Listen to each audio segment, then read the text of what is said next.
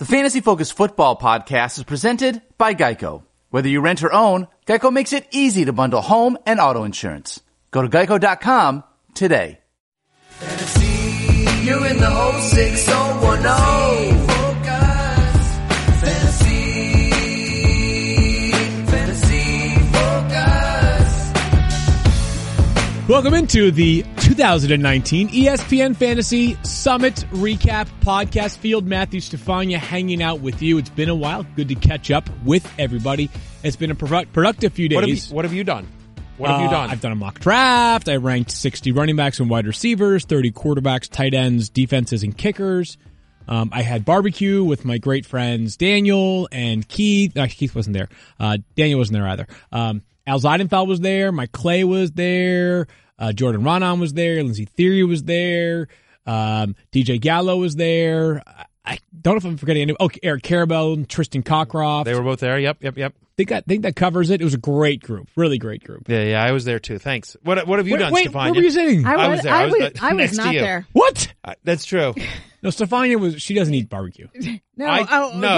wait. No. I lived in Kansas City. I Mike love Clay barbecue. organized it. Don't forgot to barbecue invite shame people. me. Yeah, No, forgot no. to invite people. I texted Stefania. I actually had work to do last night. The nerd that I am. Nerd that So, you are. Interesting. So I did all the stuff that you did, Field. Right. I did all the stuff that you did, Stefania. And then, oh, by the way, I was, taking part in the biggest movie of all time. No big deal. NBD. So how many times NBD. are you allowed to brag about? Actually, you know what? Wait, You can brag I will about it tell for a you, while no, longer.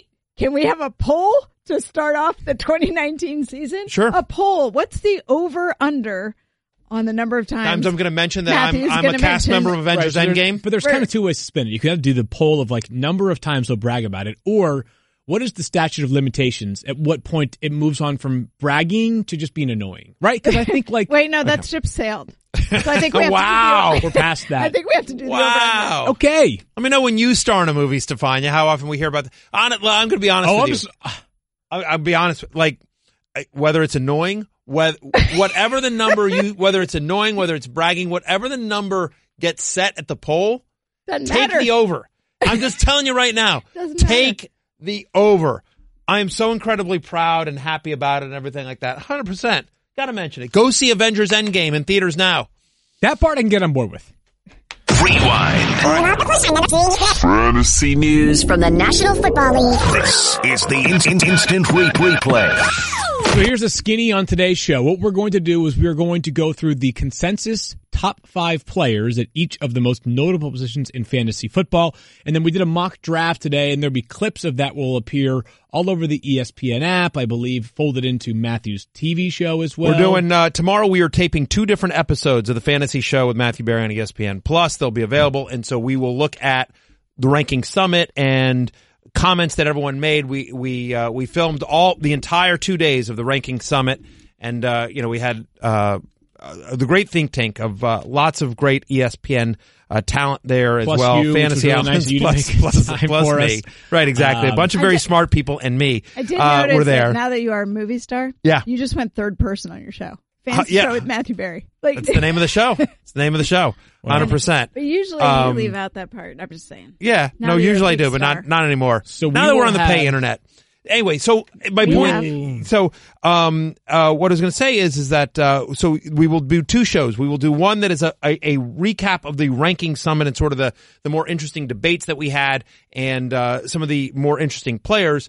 Todd Gurley and Le'Veon Bell and Stefania, great insight from you in terms of players coming back from injury. So we'll have all that for you, and then we also have a mock draft show. So we'll talk a little bit about it in today's podcast, but also coming up today later on the fantasy show, we will we'll show clips from that, and you get to see do a deeper dive into the mock draft. So let's begin with the quarterback consensus rankings. I can read all 5 of the top 5, and no surprise that Patrick Mahomes leads the way. Although we had a bit of a debate, there were just a couple of people that did not feel as though Patrick Mahomes merited that top spot.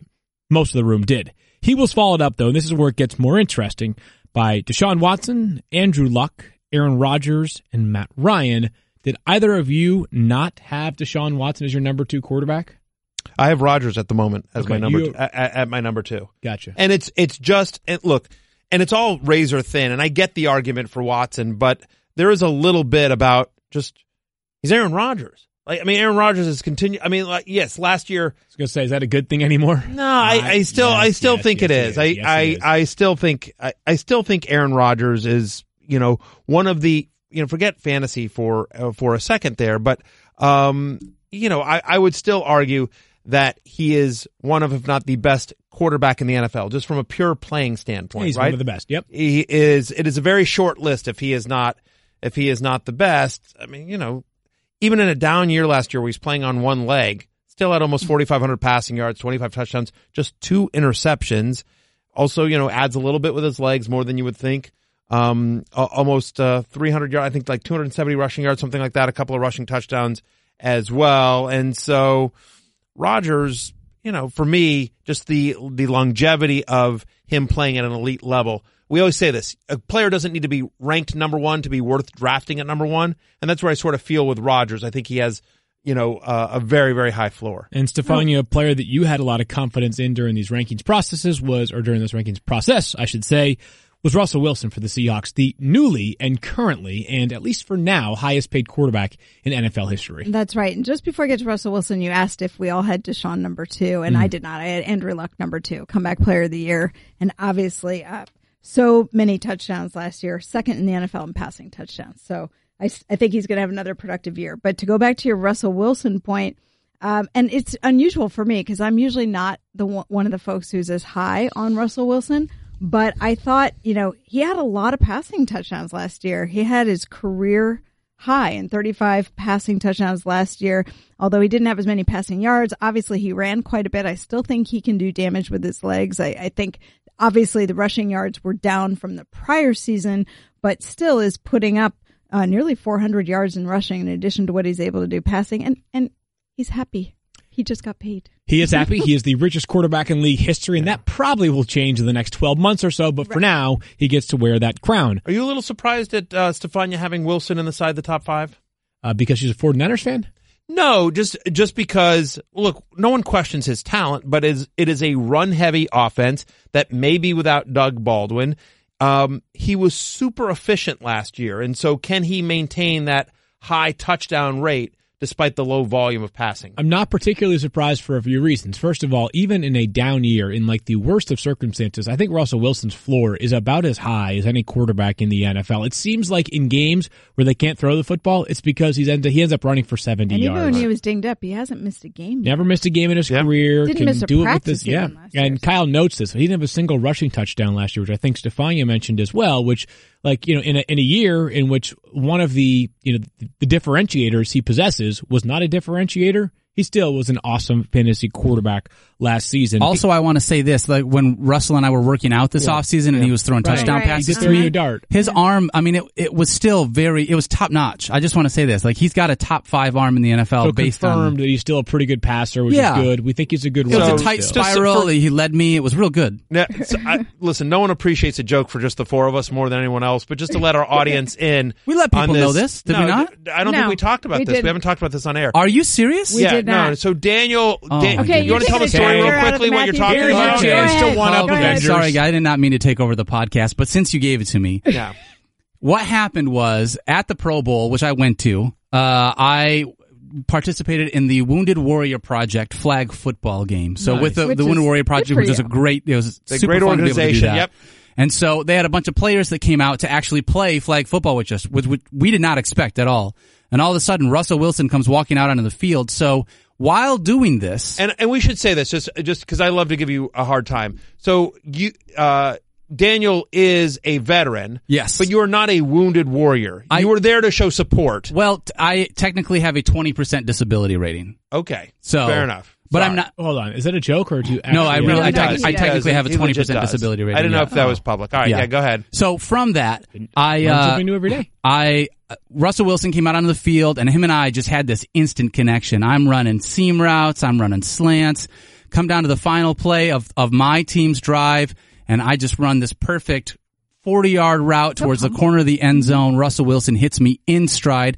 Longest and shortest 5 seconds of my life because it's the whole time you're thinking, don't trip, don't trip, don't trip, don't drop it, don't drop it, don't drop it.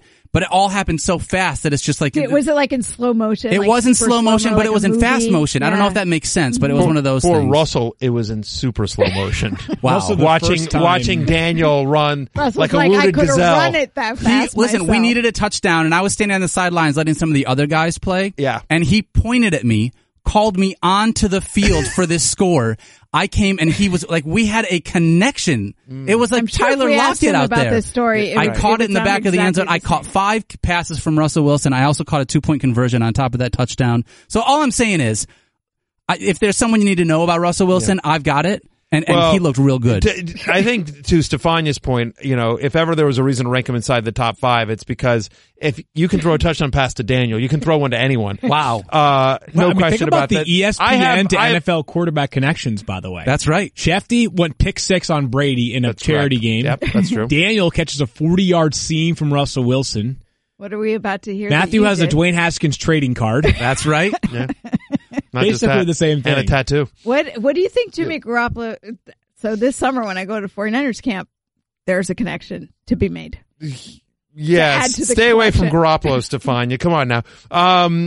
But anyway, I have Wilson outside my top 5. I'm concerned about the passing volume there and the loss of Baldwin, but there's no question about it.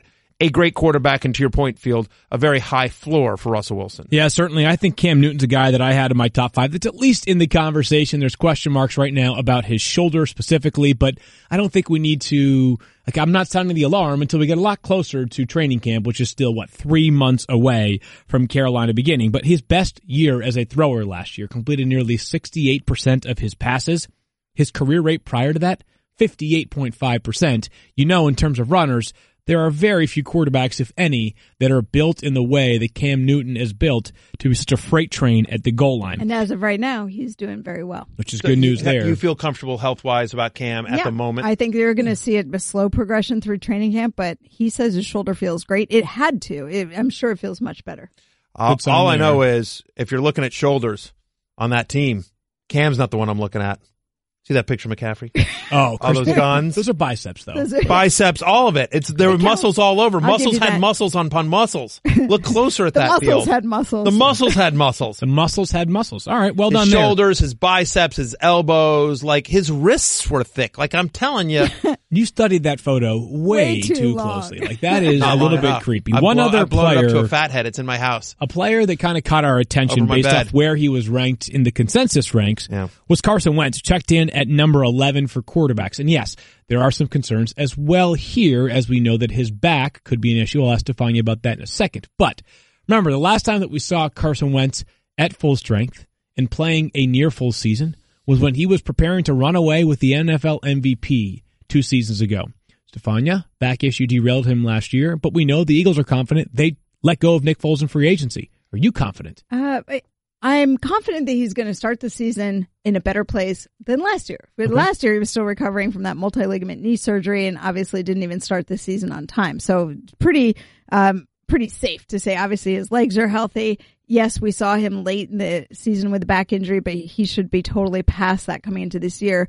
My concern is not about how he's going to look to start the season, but now that he's had a couple of injuries that have been problematic for him, including a big knee injury, can he get through a full season healthy? That's what we'd really like to see. Don't know that yet. Matthew, this is a player that I just mentioned. The upside is incredible, and you can make the case that Carson Wentz right now has the best offensive supporting cast he's ever had. It's a young career, but still, he's ever had in his 4th NFL season. They're loaded on offense. They really are. And I don't love Deshaun Jackson from a fantasy perspective in terms of rostering him. But in terms of what he adds to weapons, an offense right. and what he adds to what I'm saying is you bring back Alshon, you have Zach Ertz, the second year of Goddard. Obviously they have Nelson Aguilar, who was rumored to be moving on, but he's still there as well.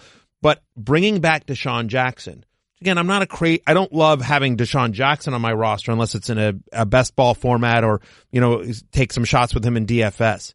But in terms of what he'll add to that offense, in terms of taking the top off, in terms of giving a deep threat that you have to deal with, in terms of allowing Carson Wentz to stretch the field.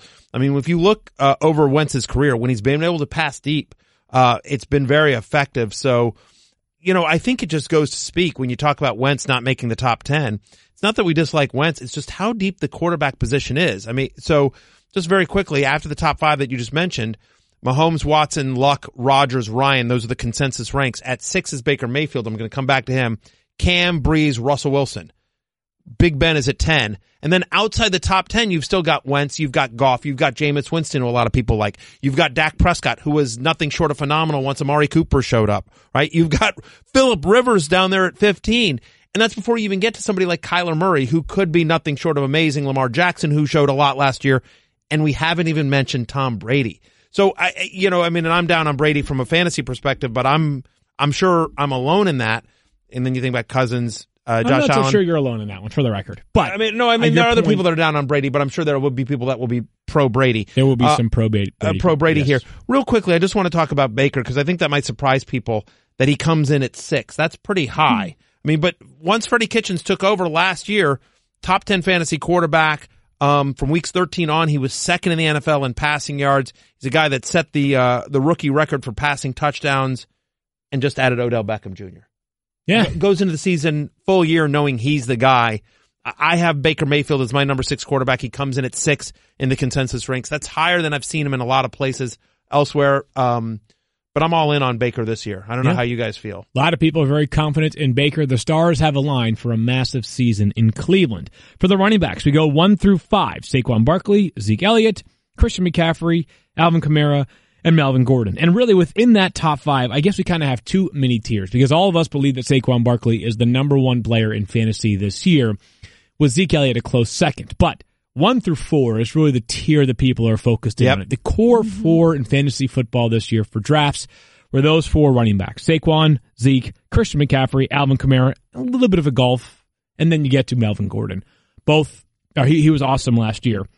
There's a couple of things, right? So first off, Gurley was a big debate. During the Rankings Summit, Gurley and what you do with Gurley and the concerns on Gurley are something that dominated a lot of our conversation there. Right, and Todd Gurley, obviously, Stefania, the real reason why we had any debate over him is there's the injury concern. Right, it's his knee. The knee had surgically reconstructed before he was drafted that became problematic late in the season, and I think it's the taste that was left in your mouth. If you were a fantasy player and you saw what happened to him at the end of the year, that's sort of the memory you were left with. And I think, in talking with Lindsey Thiry, our NFL Nation reporter, who's very close to the situation, does a great job. We were talking about the fact that it wasn't just the injury, but then when he was suddenly unavailable, how did they manage the running back situation without him? And was he also frustrated with his inability to contribute down the stretch? And did that factor into how he looked when he was then back on the field at playoff time? And I think the offseason helps with all of that. And the reason that matters is because it ties into the health of his knee. I don't expect him to have a delay to start the season. I expect us to hear good things. We're not going to see a lot of him because Sean McVay and the Rams, they don't play the starters in the preseason. And I think as a matter of managing him, that's also part of what you do is you don't expose him a lot in the preseason. But I think if you look at the volume of work over time and the fact that his knee did give him trouble down the stretch, this is not something that improves and that issue goes away. This is something that the way you keep it at bay and you extend the life of his running back career is you manage him. So I think the uncertainty for me lies in how does that management look? Here's the optimistic take. 21 touchdowns last year in 14 games played for Todd Gurley. He was absolutely unbelievable. He lived in the end zone for the second straight season. There is competition ostensibly in the backfield, right? And I say that more of guys who could take some carries away from him, right. Malcolm Brown, Darrell Henderson. But it's not like last year when they signed C.J. Anderson, it became a thing. It became a legitimate split. But he's not nearly, Philadelphia's got a crowded backfield. New England's got a crowded backfield. There are some places that have, San Francisco's got a very crowded backfield where you have to genuinely try to parse out who was going to lead the team in carries week to week. Todd Gurley is going to be that guy. He's still a $15 million per year running back in the best offense in football. So while he's lower than people probably would have guessed based off how he finished last year, he still has plenty. He might have RB1 upside. He was a $15 million a year running back before this all came up. That's fair. So yes, they still owe him that. He is on the books for that. But part of the way you protect that investment is not to overuse it. And I agree with you. He was the dominant carrier until then. When he wasn't, it was all C.J. Anderson. I would expect the Rams to look at, okay, how do we do this better over the course of a season? And that's what I mean. Because if you run him out the way you did to start last year, you may not get to week 14. Well, and by the way, and Stefania, to your point, you brought this up during the Ranking Summit. The Rams have to look at this differently than some other teams because the Rams obviously have Super Bowl aspirations. They want to get back to the big game. So they're looking at a 19, potentially 20 game season. They're not looking at, just 16 games. And so how do we get Todd Gurley from, the start of September till the start of February? How do we get him over that course? And so, but to your point, Field, even if there are limited touches for Todd Gurley, they can still be impactful touches when they get into the goal line where, who's getting the ball in scoring situations, what we care about. And so if he doesn't score 21 touchdowns, if he scores 15, if he scores 14, take a third of his touchdowns away, he's still a 14 touchdown running back. I think it's reflected in our rankings. We still ranked him in the top 10. Well, Matthew actually had another NFC West running back that he believed merited top 5 consideration. It wasn't Todd Gurley. Matthew, you are a believer in all that Cliff Kingsbury stands for. I don't know that I would phrase it that way, but I do think David Johnson, who will get a huge volume, right? Last year, over 48% of Arizona's touches went to David Johnson. It was the highest rate in the NFL, right? And so Cardinals only had 28 red zone drives, right? Tied with the 2005 49ers, Stefania, for the fewest in a season over the last 15 years. You think about what Cliff Kingsbury did when he was at Texas Tech. His running backs there for the Red Raiders ranked top 15 in receptions in 3 of the past 4 seasons, including 6 last season. And then you think about, you get there, you've got Kyler Murray, you've got a defense that probably won't be that great. They're going to have to throw. And so you think about that air raid offense, and what that does is, it's a lot of dump offs, it's a lot of swings, it's, pressure comes, and then, David Johnson goes out. And so I think Johnson's going to touch the ball a ton. We know what a great pass catcher he is, know how he can get into space.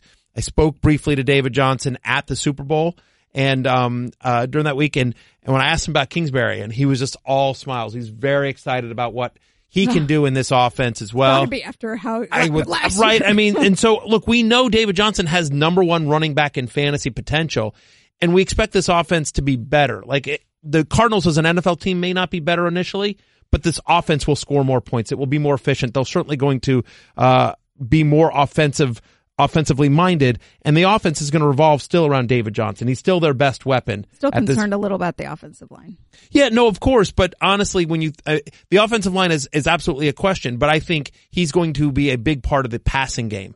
And so that would be my argument there. I hope so. Melvin Gordon came in at number 5 on our overall ranks, and that's a little bit higher than I have him. I'm a little concerned about Melvin Gordon, just in terms of as a top 5 guy here. Has missed multiple games in 3 of the last 4 seasons. Into the season in an underwhelming way. Last 2 regular season games, the 2 playoff games, averaged under 3 yards a carry. You've got Austin Eckler there. Look, I mean, again, I have Gordon, I think, at 7 or 8, so it's, it's not like I'm too far down on him, but I do, I definitely have him at, I have him at 8, yes. I'm at running back 8. I was surprised to see him inside the top 5 when you've got a guy like David Johnson or even Todd Gurley, who I also have ahead of Melvin Gordon. A player that generated a wide range of rankings over the past few days is Le'Veon Bell, who ranked as high as 4 and as low as 12 amongst our cast of probably close to 20 rankers. Bell, of course, now at the New York Jets. We know what he has been in fantasy football prior to taking a redshirt year last year. Where did you rank him? Le'Veon Bell? Mm-hmm. 5 or 6. Thoughts? 5 or 6, yeah. But so you were bold and bear. Yes, on Le'Veon Bell, who I ended up with as my first pick in the mock draft, which we'll discuss at more length later. But my point in the mock draft was he went 10th overall, and I thought that last year, in some ways, the NFL kind of overthought the Adrian Peterson free agency situation. He stayed unsigned until August. He comes in, he has 1,000 rushing yards for the Redskins. A very productive year for a guy playing on a minimum salary. Le'Veon Bell, you can question his business tactics, you can question his dedication, because frankly, it sounds like some of his teammates felt like he quit on them. Yep. You cannot question the fact that over the past 2 seasons that he has played, in just 27 games, 170 catches. The guy is an absolutely brilliant receiver. He's a very good runner. His yards per carry average probably is never going to be at or near the top of the NFL, but he can handle as many carries as you're going to give him in a game. And the Jets just paid him $15 million. He ain't going to be a spectator. That much is for sure.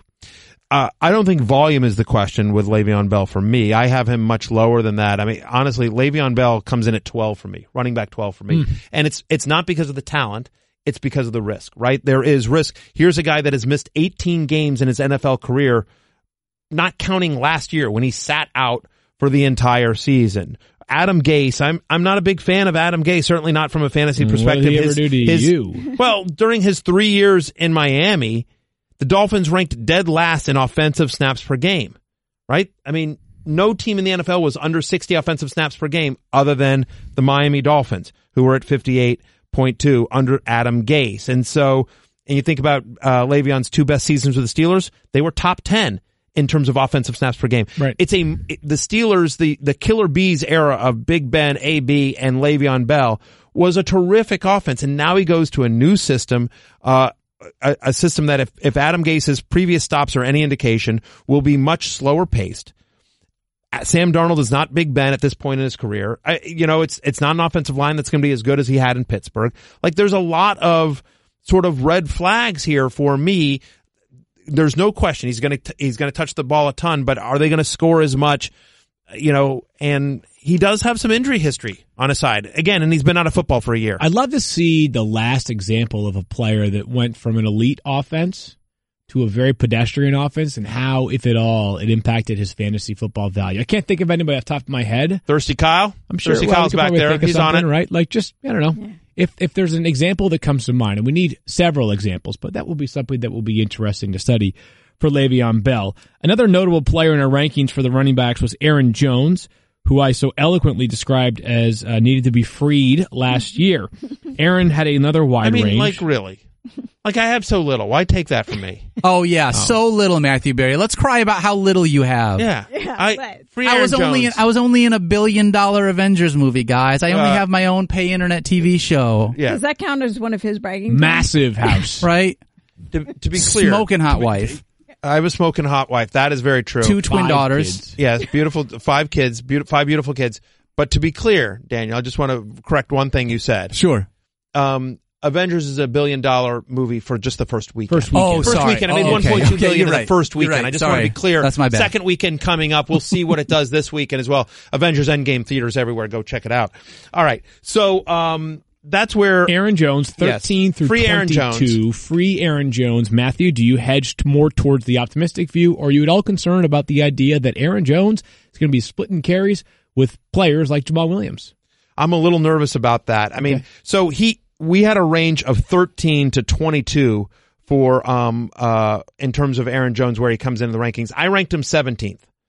And honestly, I could see me getting that. I mean, no one's a bigger Aaron Jones fan than me. The question remains, is Matt LaFleur an Aaron Jones fan? Because it's hard to know, really. Look, and you talked to him at the Combine Field. He was on our podcast, and we interviewed Matt LaFleur, and it's hard to know how much of it was coach speak and how much of it was legitimate, but it didn't seem like when you spoke to him that he was just like, yep, Aaron Jones is the guy. He's a 20-touch guy. That's going to be our horse. We're going to ride. He made it seem like there was going to be a multiple running backs contributing each week type situation, a committee, if you will. Yeah, and so it's hard to know. Like, he's just coming into the job, and do you want to go into a new situation and immediately tell Jamal Williams, yeah, sorry, dude, you're on the bench? Correct. Or do you want to create a competition? Like, so we'll see when we get to August. We'll see, how the preseason games go and what the rotation is and what we hear more. I mean, it came up in the Ranking Summit that, Rob Domofsky, who covers the Packers for us, does a great job, sent along that he felt Jones would be the guy. I think we all from the eye test believe Jones is the best running back on the Packers. From my point of view, it's not even close. Aaron Rodgers has been, speaking highly of Jones as well. But my rank of 17 is hedging a little bit that Jamal Williams could take 10 touches a game from him or something like that. That there could be some sort of committee. We just don't know what kind of offense Matt LaFleur is going to run just yet. Yeah, it's hard to say for a guy that has been an offensive coordinator in 2 separate spots. Hard to say what his fingerprints have left behind. Right, in Los Angeles, he was kind of riding shotgun alongside Sean McVay. Yep. In 1 year in Tennessee, I think they felt as though we had a quarterback who was constantly hurt, who's not very good. We had a running back in Derrick Henry who came on late, but the wide receiver group didn't really get a whole lot of production out of there, so it's hard to ascertain or glean exactly what a Matt LaFleur offense looks like at full throttle. Wide receiver rankings, also interesting. and this is about as clean as it got in terms of 1 through 5. The one thing I just want to mention real quickly before we move off there that I thought was really interesting about the running backs, and we'll get more into this and you'll see this, but just Josh Jacobs came in at 15. He was my 15th running back. Where did he come in the consensus ranks? Around first rookie. 20 or so. Yeah, 20 something, I thought. He came, yeah. Josh Jacobs was 19th in the consensus 19. rankings. So I just thought that might be interesting for people. The first rookie that we as a consensus group do think Jacobs is a top 20 back. Also, it'll be good to say, just so that everyone knows, when these consensus rankings come out, there are 15 rankers that made up these rankings. This is a little bit different than what we do during the season, because during the season, there's usually 6 or 7 people whose rankings are on the website. You know, obviously you guys, Eric, Tristan, Matt Bowen, Casey Joyner. But for this, Keith brought in people from everywhere. So there are 15 rankers that were a part of these consensus rankings. So if you see them, just keep that in mind, that it's not just the talent that we have here. It is overall all of ESPN Fantasy. A lot of smart minds contributing. So Josh Jacobs checks in as our number 1 rookie across all positions. All right, so the wide receiver rankings were nearly unanimous, 1 through 5. That's not true, actually, though. I mean, probably number 1 in the overall, but Kyler Murray came in at 15 among the quarterbacks. Right, our number 1 overall ranked running back, ranked rookie was Josh Jacobs, who Correct. The mock draft, if we were to build our top 100, etc., he would be the first name mentioned amongst rookies. Wide receivers were as follows: DeAndre Hopkins, Devontae Adams, Julio Jones, Michael Thomas, and then Odell Beckham Jr. There was only one vote outside of those names for any of these receivers. I'm sorry, there's only one vote that was not a top 5 for any of these receivers. Somebody had Devontae Adams at 6. Otherwise, the rest of those names were stacked some way 1 through 5. We had a little bit of a conversation between DeAndre Hopkins and Devontae Adams. I believe Matthew and I both had Devontae Adams at number 1. He's the only player that has 10-plus receiving touchdowns in 3 straight seasons. He has been excellent at scoring the football. He has survived the Brett Hundley experience. He was a rock for the Packers again last year, Matthew, and some people thought they would address wide receiver in the draft. They did not. He is the unquestioned number 1, and you mentioned Aaron Rodgers as your potential number 2 quarterback this year. Not only a very consistent floor, but you think about how good DeAndre Hopkins was. If you basically had a choice to play one of the two every single week last week, if you look at just the weeks where both guys played, Adams won 9-5. Out of 9 out of the weeks that they both played last week, you'd have been better off starting Devontae Adams than DeAndre Hopkins. Only 5 weeks did Hopkins have more points than Devontae Adams. And so that's the choice people are going to have, is basically, I could see where you're at the end of a round and you could take Adams and Hopkins. Yep. A lot of the mock drafts I've seen so far have gone very running back heavy. But generally speaking, I think just the consistency, and as good as Deshaun Watson is, I prefer Aaron Rodgers. And to your point, double-digit touchdowns each of the last 3 years. I think he had every single game last year at least 15 fantasy points, Devontae Adams, right? Thirsty Kyle? He missed week 17, but right. Other than that, but every week he played. Every week he played at least 15 fantasy points. Yeah. That high floor, so consistent. Again, I always say you don't have to be the number 1 player to be worth the number 1 pick. I think just that high floor for Adams is what puts him slightly over Hopkins for me. It was a debate for me. I'm the one of the 3 of us who had Hopkins first. You talk about consistency. The guy hasn't missed a game dating back to 2013. Ding. He's played in every single game. He's physical. He's tough. And over that 1,500 yards receiving, 11 touchdowns, 13 touchdowns the year prior. I think you're safe with either guy. I'm seeing in our YouTube chat, because we're live on YouTube right now, a lot of people are asking, where is AB? AB is not in this top 5 conversation. He's in Oakland. He's in Oakland. Okay, thank you for... You really should pay attention to the news. I really should do that. Thirsty Kyle, can you just start sending him notes about when news breaks? You got it.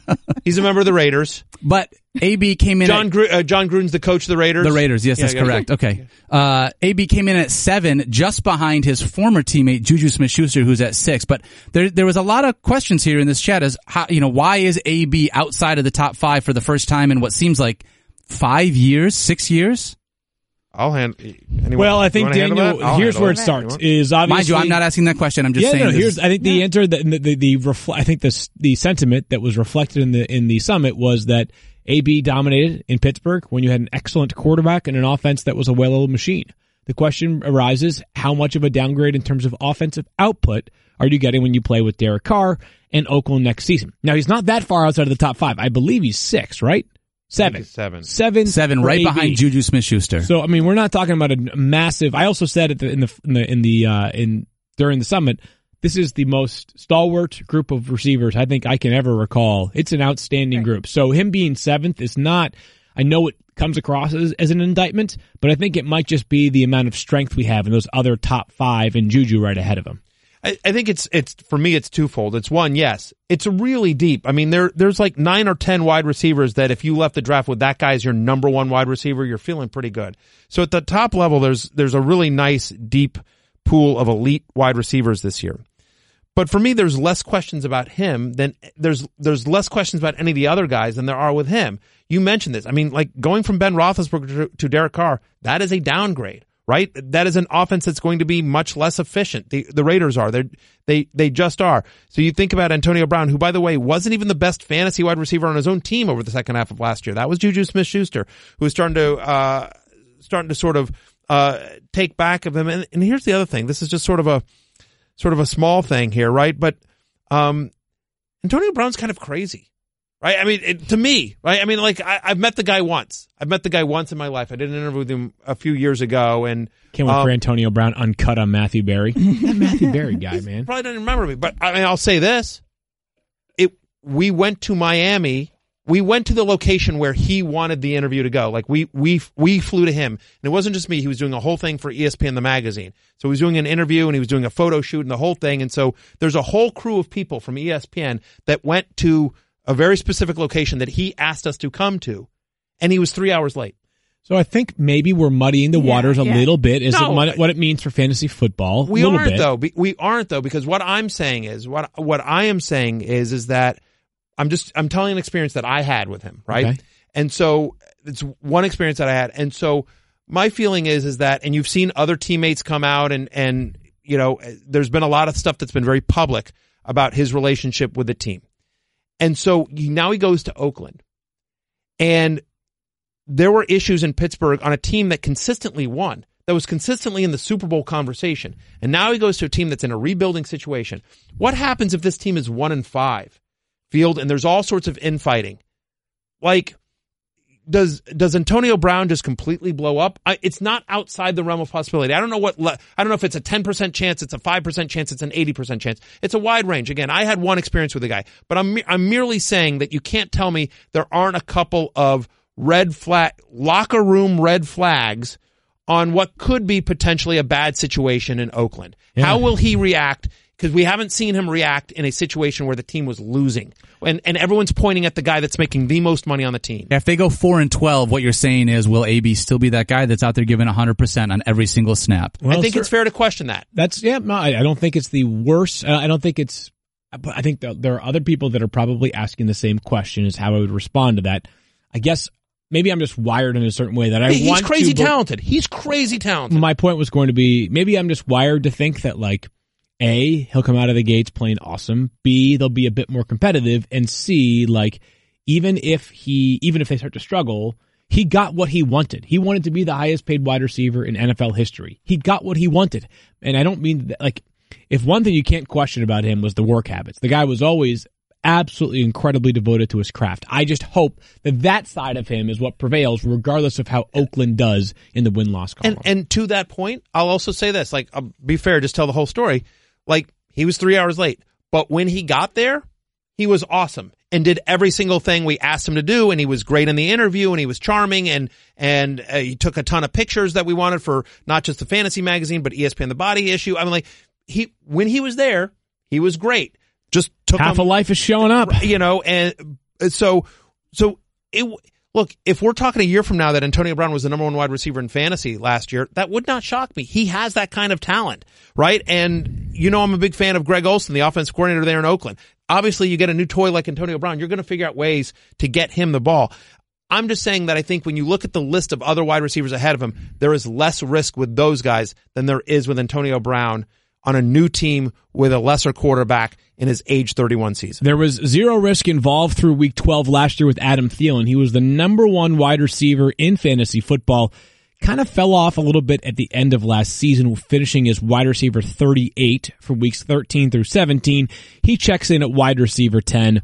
You know, I think there are people that are wondering which 2018 Thielen is the real Thielen. I think it's probably somewhere in between, but it skews a lot closer to one than it does even 28, much less 38, right? Like the guy's a star. The Vikings gave him a new contract this offseason. He's got an unbelievable rapport with Kirk Cousins, clearly, after the way that they started last year. I don't have too many concerns about Adam Thielen having a crater, which I don't know if that's what sort of the question here is suggesting. Yeah, I mean, I think the concern is not just how he ended the season last year, but the offensive philosophy of the Minnesota Vikings. Heavy. They want to be very run heavy. He's sort of like, so his tailspin coincided a little bit with DiFilippo leaving and Stefanski being elevated to the offense coordinator, and Mike Zimmer saying Stefanski Bell. You're going for right there. Yeah. And just wanting to be more run heavy, right? And Zimmer basically saying, like, we got to run the ball. And so, look, he's got a good quarterback in Kirk Cousins. He's an insanely talented wide receiver. He came in, I believe, at wide receiver 10. Wide receiver 10, and he was a wide receiver 10 in my ranks as well. I'm looking at, let's see, Field, you have him at, you had him at wide receiver 11. Stefania had him at wide receiver 11. So we're all sort of right there. Same neighborhood there. Same neighborhood there. So, number one upside, because for a while there he was the number one wide receiver in fantasy. But again, when you sit here, and as I talk about this, like, think about this 10 through 13 sort of range here. Like, so Thielen is 10. Hilton came in at 11. Amari Cooper at 12, who was like one of the top wide receivers once he got to Dallas. AJ Green's at 13.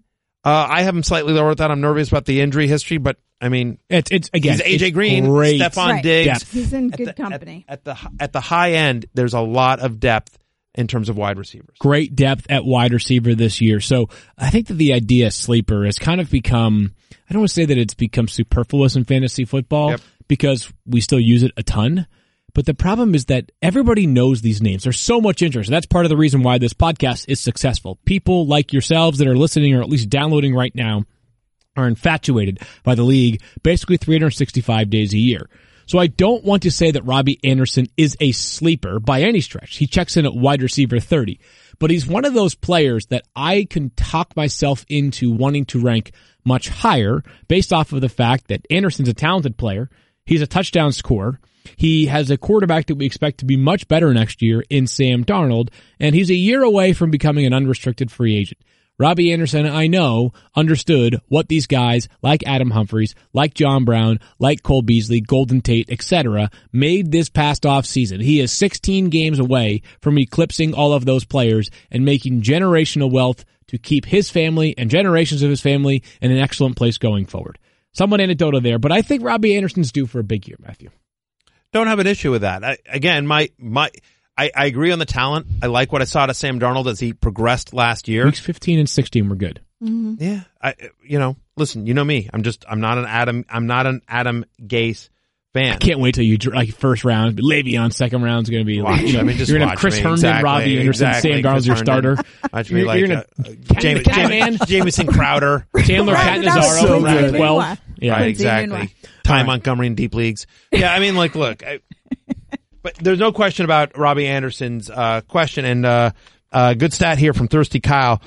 Robbie Anderson entered the league in 2016. Since then, only one player has more deep catches and is averaging more fantasy points per deep catch than him, Tyreek Hill. Not bad company to be in. Not bad company to be in. Football-wise. Football-wise. We're taking a quick break. Coming back clarifier. To moving forward with our tight ends. Fantasy, you're in the 06010. Focus. Fantasy focus. So we're focusing in on these top 5 players at each position, but really at tight end, it's more like we're focusing in on 3 guys and then we're kind of rounding out the top 5 because we are contractually obligated to. No surprise that Travis Kelce, Zach Ertz, and George Kittle formed a troika of top tight ends this year. No other tight end received a top 3 vote. It is an undisputed top 3. Hunter Henry and Evan Ingram rounded out our top 5. So I guess the question would be, I voted for I had Kelce number 1. Matthew? I had Kelce at 1. Starfania? Kelce at 1. So no debate between us about whether Travis Kelce should be the number 1 tight end. I believe Stefania, though, did have George Kittle ranked ahead of Zach Ertz. This, to me, is sort of like choosing between your favorite pizza. Like, there's no wrong answer, right? Right, and if you're going to be biased one way towards your favorite pizza, it's going to be the one that comes from your hometown. Look. Can I take one moment here to say there is a wrong answer? People that vote for pineapple, wrong. Are you serious? It's completely wrong. You're not a pineapple really guy? Not a pineapple pizza guy. No, who is the people? You're a pineapple pizza guy? Of course you My dad's are. from Hawaii. Of course I am. It's Hawaiian It's pizza. so good. And especially but for it me, has to be you mix it partnered with either the with Canadian ham or bacon, right? bacon. You get a Yeah. little bit of that salty with The that really Canadian sweet. bacon Oh, and the it's pineapple. so Now, good. it's not Detroit my style. go-to. That's right. Detroit style's My the best. go-to is pepperoni. Put up a poll. Are you? I want a Twitter poll right now. Are you pro or con pineapple pizza? What do you have? You eat cheese pizza, I bet. Yeah, bland. That's He's on the Mel Kiper not diet. arguing with me. Cheese, I know. The Mel pepperoni? Kiper, dip it in the mashed potatoes. Yeah. Mel No, I don't do Kiper that. is the greatest person I've ever met. He's the nicest got guy at the ESPN. He is greatest- absolutely the He's nicest so good. guy. Guarantee Have it. you. And he's got great hair. Kiper is awesome. He has I love the Kiper. most bizarre eating habits I have ever heard. I'd Pumpkin encourage pie you- and the pizza and the mashed potatoes. He thing. eats cheese pizza, but he pulls the cheese off and he dips it in Dips mashed it in potatoes. mashed potatoes. Like, I kind of think that's actually really a legendary move. It's Well, why would you? The cheese is so good. I don't know. I can't speak to that. Except that I'm not doubting Mel Kiper on anything. So maybe that is the correct way to eat pizza. But I am I'm not a pineapple pizza guy. You're missing out on life, dude. The other thing is that, listen, and you're quibbling here a little bit, but I was surprised that Evan Ingram was not the consensus number 4. Hunter Henry actually came in at number 4. Stefania, let's start there real quickly. Any concerns about Henry coming off the injury from last year? He injured it early, obviously. Very early because it was the spring. It was so early that he was actually able to get on the field when they were dipping into the postseason last year for a few snaps. So we know that he made it back at least that far. The question is, how does he look for a whole season of football? I think the extra time is definitely to his advantage. And we typically don't expect guys to do exactly what they would have done pre-injury in that very first year coming back. But I think he might be sort of a different case study here because of the extended time that he had, the fact that he put on the football uniform. Like some of those questions, which are very real when you're coming back from that type of injury, have already been answered. But the other piece of it here, Field, is that, there's been so much of like, Phillip Rivers loves his tight ends, and we know that, and there's a ton of stats, right? And it's easy to love a tight end when you've got Antonio Gates for the majority of his career, or for all of his career. I think he likes tight ends when they're really good, right? Yeah, I mean, last year he and didn't they love the tight happen to ends be, because right. Antonio Gates was 112 and Hunter Henry was hurt. Did a favor. But then you also think about the emergence of Mike Williams, and I know you're a fan of Mike Williams. I think you took him in our mock draft, right? I did, yeah. Yeah, and so there's another big target in the red zone, and so he learned to live without Hunter Henry last year. Did you had Ingram at 4? I think, yeah, but Yeah. in the ranks, we had this conversation during the week was that it's 2 tiers. It's 1 through 3, and then it's like 4 through 18. Yeah. You could really make a case like OJ Howard could be the number 4 tight end this year. Delaney Walker, if he gets back to full strength, maybe not a ton of confidence there, but it's possible, right? Like, there are a lot of names that are all kind of smashed together amongst those tight ends that in a perfect scenario, Vance McDonald's a guy I know that Matthew loves. I know I'm not saying these guys will finish as top 5 players, but I feel as though there is just a huge with some touchdown wash. luck. Yeah. Eric Ebron replicating last year's success. So I don't feel like there is like the gap between 4, 5, 6, 7, 8. Like I don't know if it goes all the way to 18, but when you get down there, I mean, like there are guys down in that 15, right, like the Chris Herndons of the world. Sure, really good Jordan player. Reed's down there. Like if hope springs eternal on a 16-game season on Jordan Reed. A Ravens tight end, someone's bound to catch passes. Exactly. So, but I'm just going to make real quickly the case for Evan Ingram at 4. He has played 14 games over the last 2 years without Odell Beckham, which is what he will do this year. Yep. In those 14 games, he's averaging almost 5 receptions a game, over 60 yards a game, almost 8 targets a game, 13.8 fantasy points per game. Last year, 13.8 would have been tight end 5 on a point per game basis, behind the big 3 and just behind Eric Ebron at 13.8.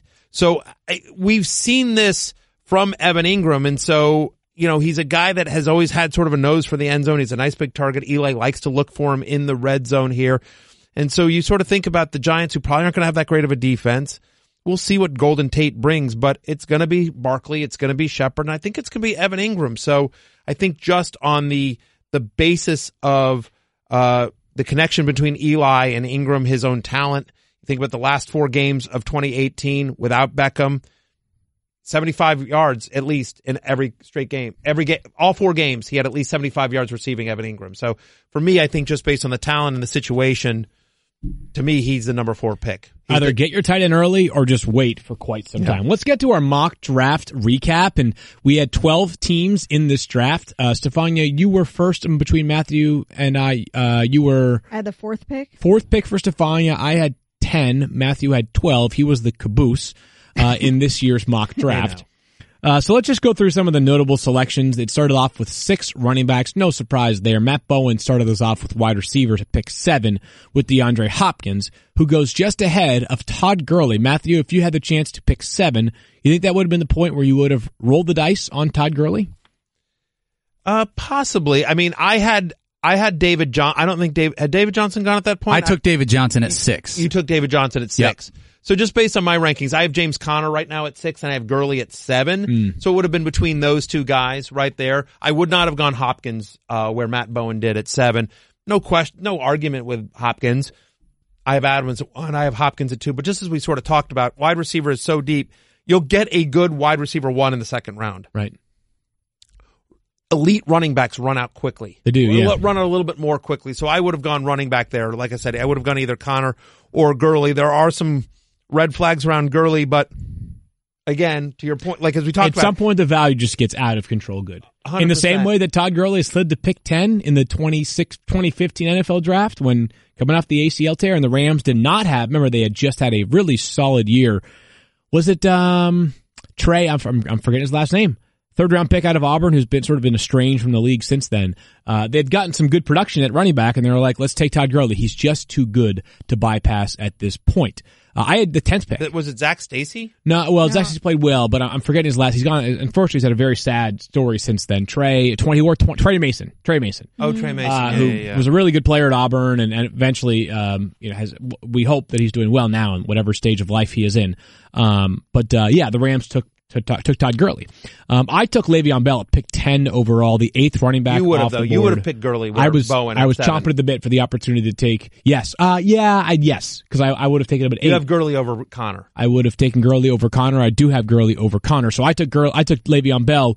I sort of stated all my reasons why I like Le'Veon Bell already this year. But Matthew, he was right ahead of where you took James Conner. I just think that Le'Veon Bell, his former teammate, of course, was James Conner. Just more upside in the passing game. And in a PPR scoring format, you can count on that. In a week when James Conner might only rush for 31 yards, I think that Le'Veon Bell could have the same situation and catch 8 passes for 52 yards. Maybe. I mean, I feel like, so James Conner handled 68% of Pittsburgh's red zone rushes. Only David Johnson had a higher rate. 40 or more receiving yards or rushing touchdown in 9 of 13 games. So there's kind of a little bit of a floor there. Finished as the 6th best running back in fantasy last year. And that was in a situation where for at least half the year, the Steelers thought Le'Veon Bell was coming back. Yep. That James Conner was sort of holding down the fort. And so I think there's something that now going forward, James Conner knows he's the guy. And they're going to put things into their playbook this year that maybe Conner might be more comfortable with, that were more, Le'Veon Bell style, right? That they'll adjust the playbook to play to Conner's strengths and what he does well here. So the running back for the Steelers in the Big Ben era, whether it has been Le'Veon Bell, whether it's been D'Angelo Williams when Bell was out, right? Whether it was James Conner last year, like that running back position has always been very, very productive fantasy wise. So, young guy, I guess a little bit of injury concerns there, Stefania, because he did get banged up towards the end of the year, but you have, but not anything alarming. Right. I mean, the running backs are the most vulnerable position in the league, so there's risk with all of them. Unless there's something really, Todd Gurley-esque or something, it's like that kind of storyline coming into the year, I'm not worried too much. But the fact in his first year in the league, first year as a start in the league, he caught 55 balls last year, gives me confidence in a PPR league. I had Travis Kelce at 15th in this draft. Zach Ertz went 23rd, so we get through the last few points before we want to get to our polls to conclude the show. 15 and 23rd, both tight ends go in the second round. George Kittle goes 29th, so I felt really good about the value of Kelce at pick 15. Yep. And I felt that Zach Ertz went about where he should go as well at pick 23.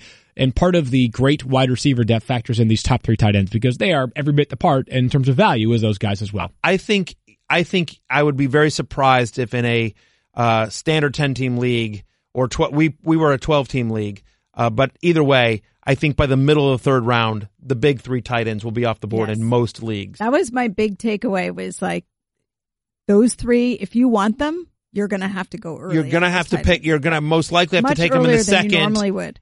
Second or at least top of the third. Like if you have a late round pick in the third, they're not getting to you. You're going to have to take them with one. You're going to have to take one of them with one of your first two picks, and then if you don't get one of them, then you can wait, as we sort of discussed. The other big piece here, Field, was quarterbacks. Traditionally, the ESPN Fantasy Group. We are very patient kind. Yes, on quarterbacks. Patrick Mahomes went 35 overall to Anita Marks.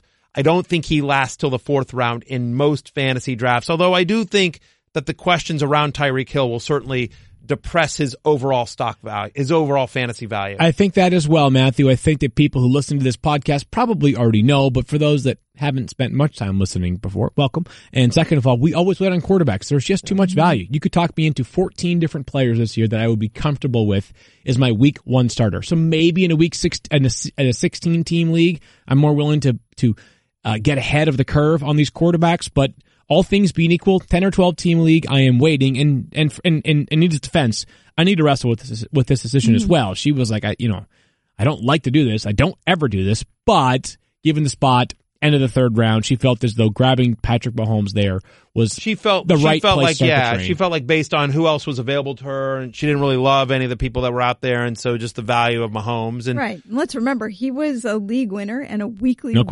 difference maker for a lot of folks last year. So. Also, I mean, this is part of it, and I know we say this every year once we get closer to draft season, but like, this is why you do mock drafts. You should do a mock draft where you take Mahomes in the third and see how your team turns out so that you can see whether or not you want to take that strategy into it. Right. Because you don't know until you try it. You know what I mean? Makes perfect. Can you bring us home with some poll results? We had like 12 of them. How many times per day is Matthew allowed to brag about being in Avengers Endgame? The realistic options range from 1 to 20, but 54% went to with every breath taken. My God, people. Oh, no. I appreciate that. As what is America I would just doing like to us? I would just like to say, as a cast member of Avengers Endgame, which is in theaters now, I would just like to thank all the little people for that vote. Thank you so much. I very much appreciate it. Very much appreciate that. You know what I'm going to do? I'm going to ask my friends if I can borrow the time stone and go back in time, get some different podcast co-hosts that'll be supportive of me. Matthew got the benefit of that on the second poll. How long does Matthew get to brag about Avengers Endgame? Another month got 10%. Week 1 of the NFL season got 6%. Fields high school graduation got 22%. That's pretty good. And Forever got 62% of the vote. Matthew, put it on my tombstone. Were you voting throughout the entire podcast? I was not. He wasn't not voting. All right, Kyle, what do we got here? Pineapple pizza. What's the verdict? Last one. 59% of people are not in favor of pineapple pizza. 59% of people are crazy. I went 3 for 3, baby. I'm back. Blind squirrels find nuts every once in a while. Congratulations to Matthew on a rare win in a poll. Where people supported Shout out to our friend Al Zeidenfeld, our DFS expert, who will be joining the Fantasy Focus this year. Looking forward to it. Right? Doing some stuff with us, right? I didn't know Maybe. that. We'll see. We'll find out what happens with it. Yeah, we're trying to get Al in the mix. We're trying to get Al in the mix. We'll see. So. Negotiations, hard negotiations. We'll see if we can get it. But we love Al, and he always does he does his great Best Buys column for us. All right, on ESPN.com, all the DFS this stuff. podcast is our last one for a little bit. We'll get back to you guys at some point soon. Obviously, we had Monday's show as well. Catch that for the draft recap. Where did your favorite rookies land, and what is their fantasy value? In the meantime, find Matthew on his paid internet TV show type thing. He's also at Matthew Berry TMR on all forms of social media, except for the Fantasy Life app. He's at Matthew Berry. Matthew Berry in the Fantasy Life app, Matthew Berry TMR on all forms of social media. But yes, ESPN Plus, it is, and by the way, if ever there was a time to get ESPN Plus, it is now. I don't know if you guys did you guys see the trailer for Peyton's Places, which is coming in middle of July? It's going to be electric. It is going to, I have seen some early cuts of it. It is going to be so awesome. Forget my dumb little show. Like, it is, Peyton Manning, basically to celebrate the 100 years of NFL, is doing like this massive documentary where he's traveling the world, interviewing a bunch of people, great moments in NFL history, great players in NFL history. Like, it's really funny and clever, and it's going to be awesome. But anyway, there'll be 2 new episodes of the Fantasy Show on ESPN Plus. One Rankings Summit recap, and then another that's a mock draft recap. So check that out coming probably late tomorrow. We're filming them tomorrow. She is Stefania B87 on Instagram, Stefania_ESPN on Twitter. Matthew just mentioned it. Tons of content coming from the Fantasy Summit. Football. It's right around the corner. Football It never ends. But it never ends. He's at Field Yates. Yep. Talk to you guys soon. Peace out. You're in the 06010. Never gonna hustle in case you didn't know. Matthew Berry, TMR. You guys go ahead. Give me grief for being on SportsCenter for 45 seconds. I think you could do better than me because I don't think you could. Jailbait, Field Yates. You're terrible at hashtag improv. At Field Yates. At Field Yates. Stefania Bell. Oh, don't let Barry convert you. Secret Squirrel, Daniel Dodd. Make it happen. Mediocre fantasy advice. You're older than people realize. That never stops. Loyal 06010 listener.